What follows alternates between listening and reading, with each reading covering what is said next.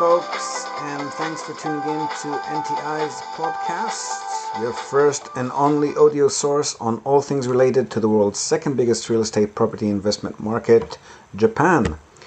My name is Ziv Nakajima again, and today we'll dive right into what most property investors love doing the most, which is crunching numbers. But first, to give us an idea of why these numbers actually exist, a little bit about Japan's economy. So, as we've mentioned in our last episode, while Japan has enjoyed a brief recent uptick in property prices, or at least the more popular areas in some of its biggest cities have enjoyed a brief recent uptick in property prices, over the last 5 years or so to be exact, this comes on the back of over 2 decades of deflation and declining prices. Now, there are several factors in play which may lead to this trend continuing temporarily at least. One of these factors is the current Prime Minister, Mr. Shinzo Abe, who's been running the show since 2012. That's his second stint, by the way, after a short and rather miserable one-year term between 2006 to 2007. Mr. Abe, or as he's known here, Abe-san, came into power on a platform of economic reform, which for various reasons has boosted confidence in Japan's economy, both at home and abroad. Coupled with some unprecedented quantitative easing, splurges, and a whole lot of rhetoric, he's actually managed to reignite a small but healthy level of inflation and GDP growth for the first time in a long time. The second factor is the up-and-coming Tokyo Olympic Games, which are due to take place here in 2020. This is naturally drawing attention to Japan overall, boosts tourism, interest in the country, and as a result also contributes to boosting the economy, or at least preventing it from slipping too far back, which in turn has an effect on property prices as well. However, and that's a big however, there are several equally strong, if not even stronger arguments that suggest that this positive trend may be only temporary, and that once the buzz around the 2020 Olympics and the Abe's policies die out, definitely from 2021 and onwards, but possibly even before that, things may slow down and the economy may start shrinking again, which of course will most likely cause prices to stop rising and in the long term may cause them to fall again. The first of these opposing forces is, we've also briefly discussed it previously, is Japan's rapid population decline, which works in direct opposition to economic growth. And the fact that the only two things which could conceivably reverse it are mass immigration into the country and or a sharp increase in birth rates. Now, immigration is something that the Japanese, as a rule, are quite strongly opposed to. As you might recall, we've already spoken about the fact that they're extremely foreigner shy to the point of complete panic.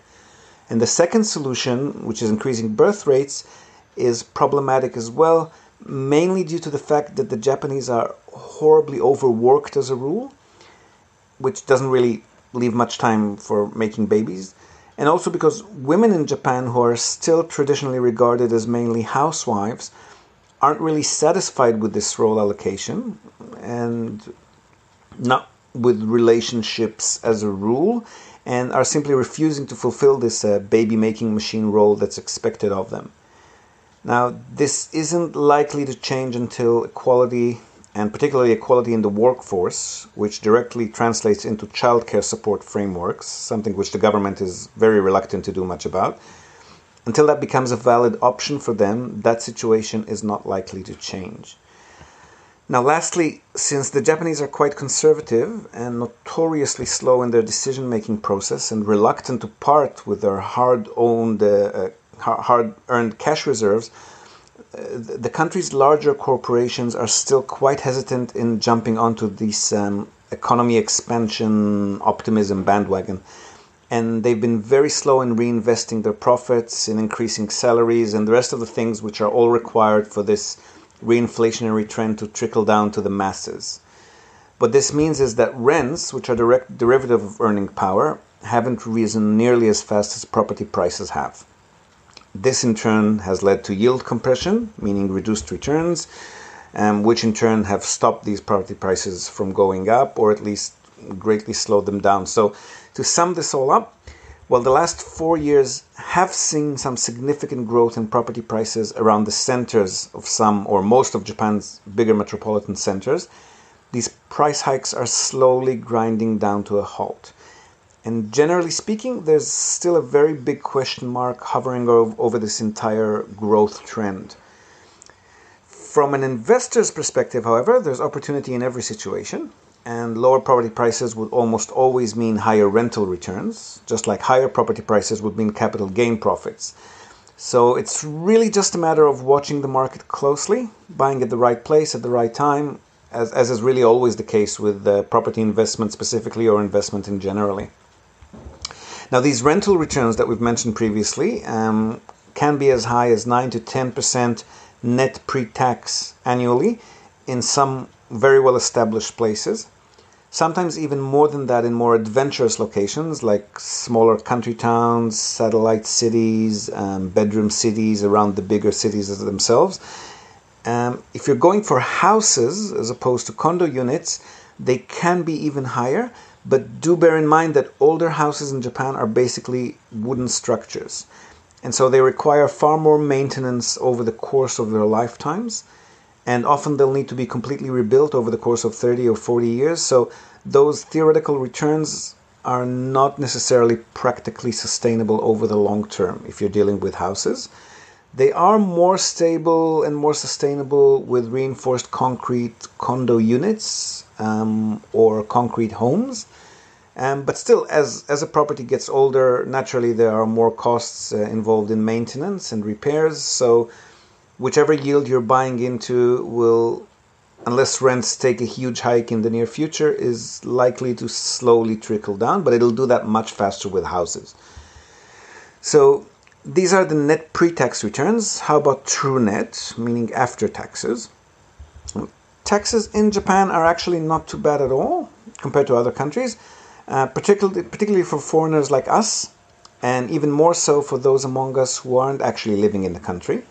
So income tax is only charged on Japanese income. Japan doesn't care about your overseas income until you've lived here for 5 years or more, as long as you don't bring that income into the country, that foreign income. Even once you do start paying income tax, you're tax-free until you reach a level of about 380,000 yen net per year, which is about $3,600 at today's rates. And all of your purchase and running costs, including the cost of the investment property itself, as opposed to most other countries, are completely deductible. And these so-called tax losses can be carried forward as well. Once you do hit that 380,000 yen mark, you start paying only 5% income tax on every yen thereafter, up to a threshold of about 17,000 US dollars at today's rates, or 1.95 million yen, at which point it goes up to 10% for every yen thereafter, and so forth. So quite a comfortable threshold structure there. Now, of course, to claim all of these deductions, you will need to hire an accountant. So you do need to work out your 5 or 10-year investment plan in advance to see what would be the most efficient and profitable way of claiming these expenses and losses, if at all. It might, if you're only going to be holding 1 or 2 or 3 smaller condo units, then it might be cheaper for you to actually pay that very small amount of income tax than to actually hire an accountant. Property tax. Property tax in Japan varies, but usually works out to be about 0.75 to 1.5% of the property purchase price.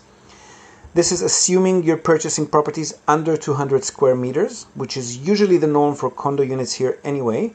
Once you do go over that, it becomes a little bit higher. There are also some municipal taxes, but these are usually quite low. And again, if you're a foreigner residing out of Japan, you're exempt from these as well. Now, all of the taxation information that we've discussed so far is for individual ownership of investment properties.